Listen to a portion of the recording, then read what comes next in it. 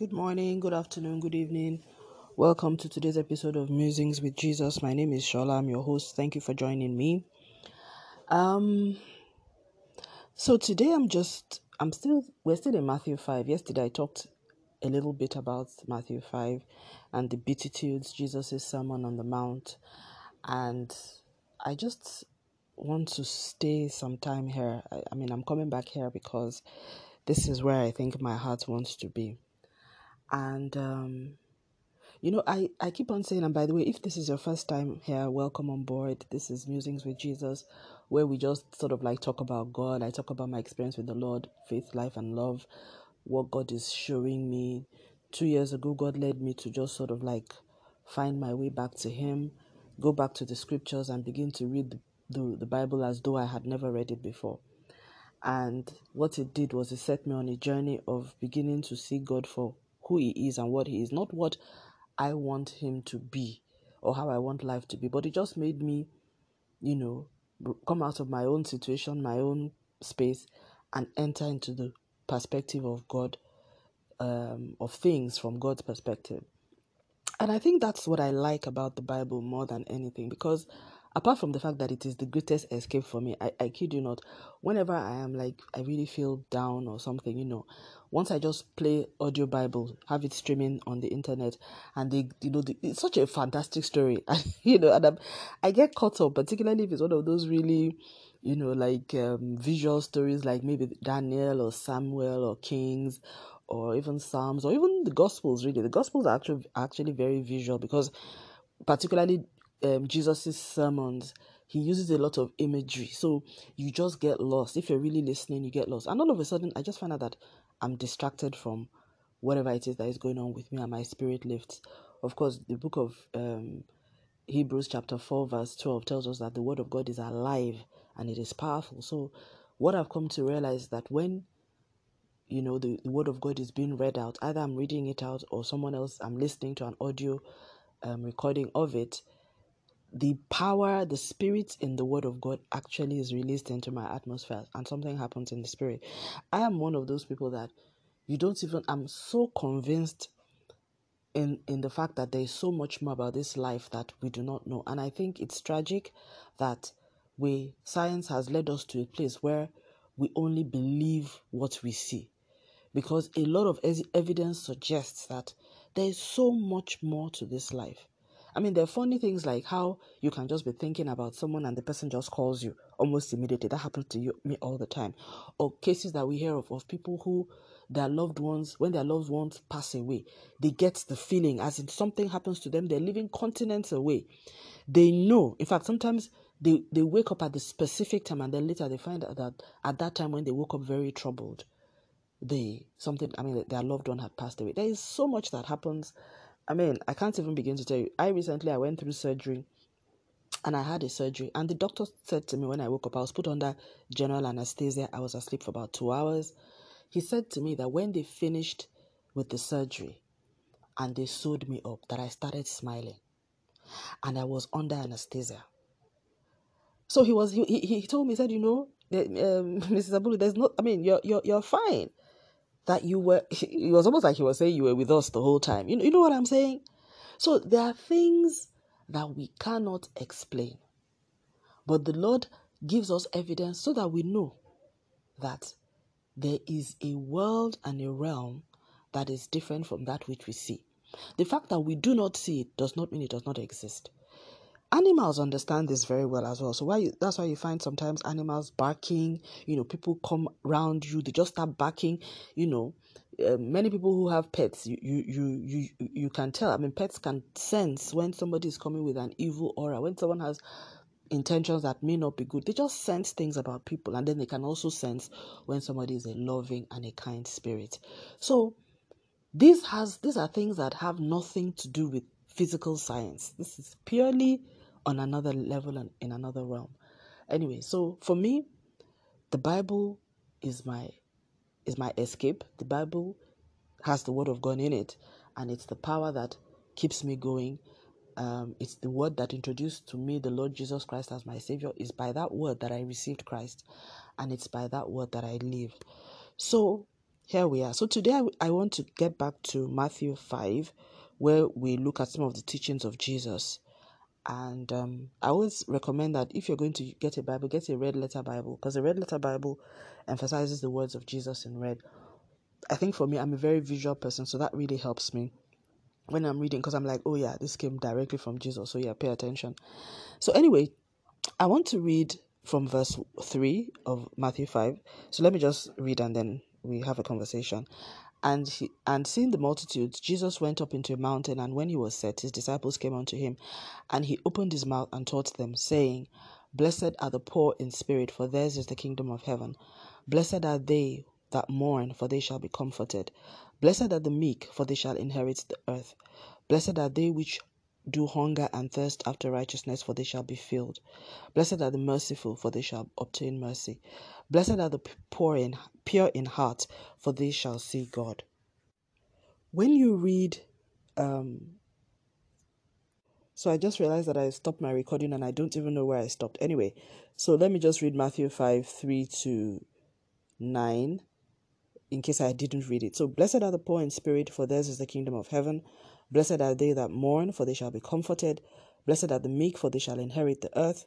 Blessed are they which hunger and thirst after righteousness, for they shall be filled. Blessed are the merciful, for they shall obtain mercy. Blessed are the pure in heart, for they shall see God. Blessed are the peacemakers, for they shall be called the children of God. So I have read verse 3 to 9, Matthew chapter 5. I'm going to stop there. Now, every time I read Jesus' teachings in the Gospels, in the Bible, Matthew, Mark, Luke, and John, and I read the epistles of the apostles, starting from Corinthians, Ephesians, Galatians, Philippians, Hebrew, all the rest of it, Philemon, and all of that, Colossians, Thessalonians, most of what they talk about is the spirit and the soul. They are concerned, Jesus in particular is concerned about the condition of your heart, the condition of your soul, the condition of your mind, the condition of your emotions, the state of your spirit. Jesus hardly ever talked about food for the body, clothes for the body, or shelter. So is it that, yes, the place where I remember that Jesus really expressly spoke about that was Matthew 6, when he talked about, we should remember that, God clothes, the flowers in the field and things like that, and that he knows the needs that we have, but that we should seek first the kingdom of God and its righteousness, and then all these other things will be added onto us. That was the only place where I recall that Jesus actually talked about our natural needs. Another place was where I think when he said to the disciples that anybody that has forsaken houses, lands, parents, fathers, mothers, children for my sake and for the sake of the gospel will receive eternal life, will receive 100-fold return in this life, and in the life to come, eternal life. So those are about the two places where I recall him making reference to material blessings because you're a child of God. And for me, recently a big aha moment that I had, that I think God led me to, was when I realized that what we are doing in modern day charismatic Christianity, which is very focused on material blessings and using the Bible to, in quotes, make it in life. As in, when I hear pastors say that, I literally cringe now, because there is the whole make it in life concept is unscriptural. What the Lord says is, what does it profit a man if he should gain the whole world and lose his own soul? As far as God is concerned, if you weigh all the wealth on this earth on a scale, you put it on a scale, the weight of my soul is bigger than that wealth. That's how God thinks. That's God's perspective. That's God's world view. So that whole make it in life has nothing to do with the scripture. I'm telling you. Please feel free to read it by yourself. But now we hear people on the pulpit saying that make it in life. Really? Anyways, so that was the first thing that I realized. But then I realized that what has happened. So when I started, I'm on a Bible seminary program. When we started reading the Old Testament, and I started reading the promises to the children of Israel in Genesis, and I started reading the prophets and, Deuteronomy and Judges and Joshua and all of that, I now realized that, what has happened is we have taken elements of the Old Testament and are now trying to post it onto New Testament. Because in the Old Testament, it was all about serve God and be blessed. But I'm sorry, that's not what the New Testament is all about. That's Old Testament. In the New Testament, it is come to God, receive the power and the nature of God, so that you can have fellowship with Him, you can worship with Him, serve Him in the way that He wants to be served, and be like Him on this earth. Blessings, material blessings is what you call, I'll call it unintended consequences, if you know what I mean. It's not the goal at all. It's not the goal at all. In fact, how you know the signs of the believers that God gave us in Mark 15:16. There is nowhere there where you see the sign of the believer, he'll be rich. He said, these signs shall follow they that believe. In my name they shall cast out demons. They shall lay hands on the sick, and the sick shall recover. If they eat any deadly thing, it shall not hurt them. They shall cast out demons. It did not say my name, they will be rich. It does not say my name, they will be wealthy. All of what is talking about there is spiritual authority. In the new covenant flips it completely. But today, we've elevated, we've brought in a sixth sign of the believer, which is completely unscriptural, and made it material blessing. So everybody is focused right now on making it in life as a Christian, making it in life. And then I wonder, I'm like, is it not the same Bible that says, lay not up for yourself treasures on earth that can be stolen, that thieves can break through and steal, and moth and rust can corrupt? Time and time again, Jesus taught it. He made everybody realize that it's not about what you own. In fact, Jesus told one rich man who came to meet him, he said, go and sell all you have. The man said, what will I have to do to get it, eternal life? He said, go and sell all what you have. And please remember, see what Jesus said. He said, give it to the poor. He did not say give it to somebody. He didn't say take it to the synagogue.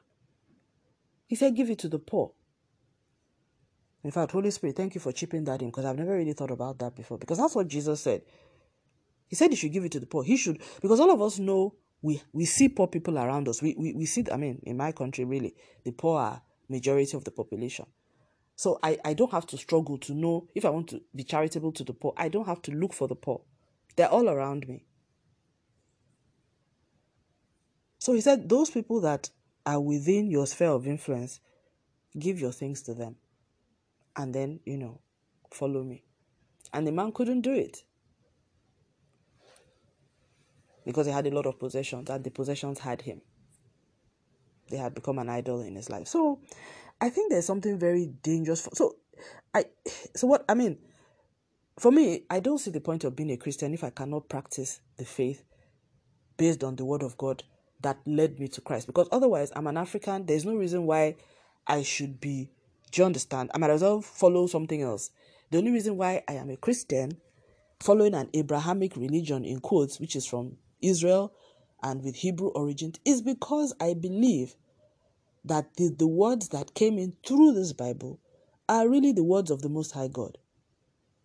So there's no reason for me to be a Christian if I'm not going to practice the word, or then if I'm going to carry my culture or what I want to do, then let me leave Christianity and do that thing separately. So the Bible, you see here, Jesus is blessing people. He's talking about people who are mourning, people who are meek, people who are hungering and thirsting after righteousness, people who are merciful, people who are pure in heart, people who are peacemakers, people who are unjustly persecuted for the sake of righteousness. Those are the people that Jesus says are blessed in the new covenant. This is the new covenant blessings. So while in the Old Testament they had blessed in the field, blessed in the storehouse, blessed in the whatever, your vat shall be full with oil, you blessed in the field. In the New Testament, it is all about spiritual blessings. And there's actually a scripture that says that, I think in Colossians 1 verse 13 or 18, that says, Christ has blessed us with all spiritual blessings in heavenly places. When Jesus himself came down and he was resurrected before his ascension, he said, all power is given unto me in heaven and earth. Go ye therefore.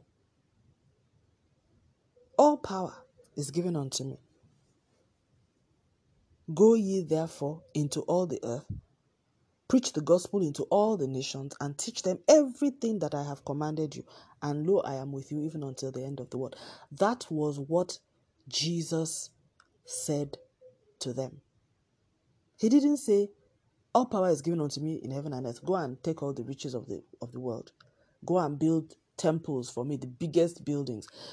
There's nothing, if the temples in Jerusalem were cast down. In fact, now that I'm reading the Old Testament, I'm just like, what have we been doing?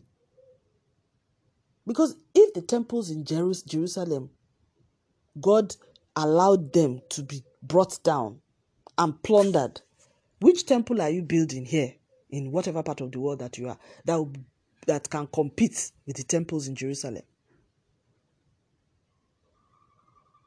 But I don't know.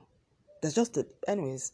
So I've decided that since it seems as if people are mishmashing and doing what's their own brand of Christianity, I'm going back to the Bible. And I'm going to, for everything that I do, for everything that I believe, I will have a sound, theological, scriptural, very obvious. It's not even a revelation, because it will, anything that I'm basing my Christian faith and practice on will be things that I can show you several scriptures. Anybody can read it and see that this is really what it's saying. So the Bible says, so practicing Christianity should be more about me wanting to be that meek person, me striving to be that person that hungers and thirsts after righteousness, me learning to be merciful, me becoming pure in heart, making myself a peacemaker, and putting myself in that space whereby I live my life in such a way that the devil brings persecution upon me because my life is given to righteousness. Because the word of God says, they that will live godly on this earth will suffer persecution. So if I'm not suffering persecution for the sake of the gospel, it's clear that I'm not living as a Christian. If I'm not suffering persecution for righteousness' sake, not for doing wrongdoing, not for doing things that are wrong, not for being selfish, not for being manipulative, because that one is rightful suffering.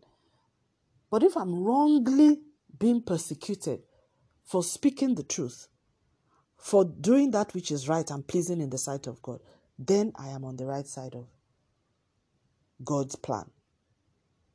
So I see that, I have been saved for a long time, and I have, lived life in faith circles. And for me, I am just shocked at how it's almost like 20, 25 years in, I am just relearning what I should have learned years ago. What should have been part of my lifestyle. But because for a good solid 20, 25 years, we were so distracted and all we were just focused on was improving our lives. That's not the Bible standard. It's not the Bible standard. It's not the Bible standard at all. God is concerned about the condition of our hearts. He's concerned about how we relate to other people. When he talks of the merciful, you can't be merciful to yourself. So for someone to be merciful, that means you're showing mercy to others, either through forgiveness, through charitable works, just compassion. He's saying people that are pure in heart. So he's concerned with my heart. He's not concerned about what I do outwardly. And I've come to realize that there are people on this earth. Honestly, there are some people who I recently became aware of somebody who had been pretending literally all this person's life. And I'm just like, I can't even imagine the psychological state that makes you live a life of subterfuge to people who are close to you. That's just completely messed up. But there are people that can do that. So, which is why when Jesus said the Lord knows, I don't know if it was Jesus that said the foundation of the Lord standeth sure. No, it wasn't Jesus, it was the apostles. The Lord knows them that are his. It's true. Because if I judge according to outward appearance, there are certain people that, this particular individual, I was completely wrong about who they were until, the Lord revealed it and their fruits revealed it. And then I realized that, wow, this person, you're not who you say, and you go to such great extent to show everybody that you are. So God is not just concerned about outwardly doing good things, but inwardly being a cesspit of malice, of hatred, of manipulation, and all that. God is concerned about the purity, the state of our hearts. So I think my reflection more than ever is God is an inside-out God. He wants to repair, restore, clean us up from inside, and let that then begin to show up outside. But many of us have become outside-in people. In fact, it's just outside. And this is what Jesus hated. He called the Pharisees sepulchres who were painted white, but their inside was rot, was decay, was destruction, was rotten, stinking, smelly bones. That was the way he described the Pharisees. So Jesus hates that kind of whitewashed religion where inside you are as evil as can be, and then outside you are putting on a facade of holiness and righteousness. God hates that. And I can see why, because for me, I mean, really, I don't even understand why anyone would want to live that way. But for me, I even like this because this then shows me that God has to change me for me to change.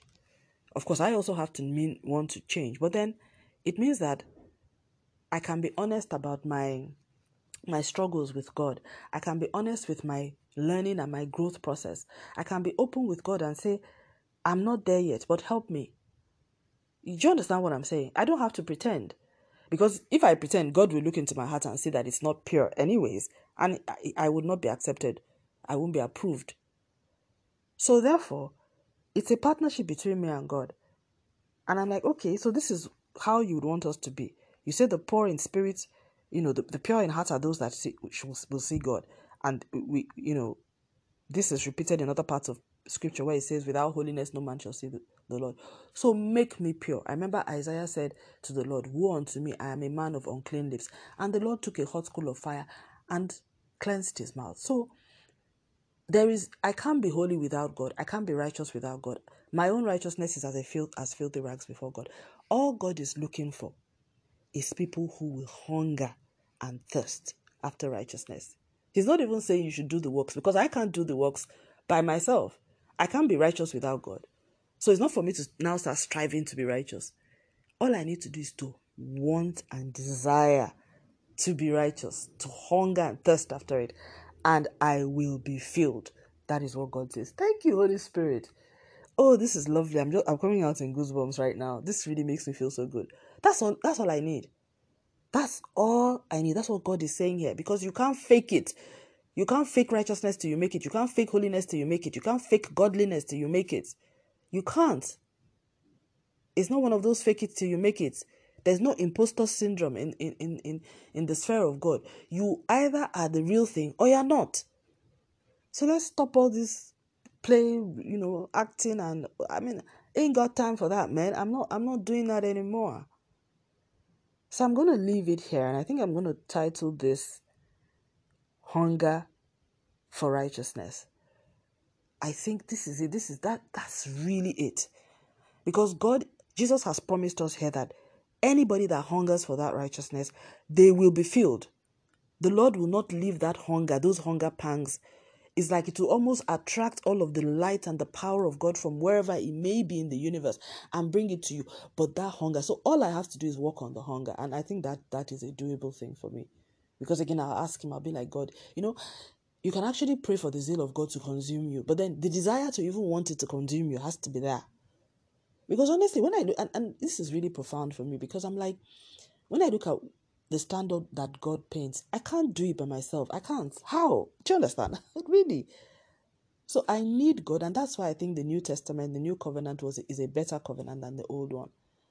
And which is why we cannot, copy and paste what happened then, that whole blessed in the field thing, and bring it here, because the New Testament believer is supposed to be a world changer. The Old Testament believer was supposed to be a self-changer. That was basically it. They were just supposed to be custodians of the covenant of God, to usher in the Messiah, and then the Messiah was to bring in the real deal.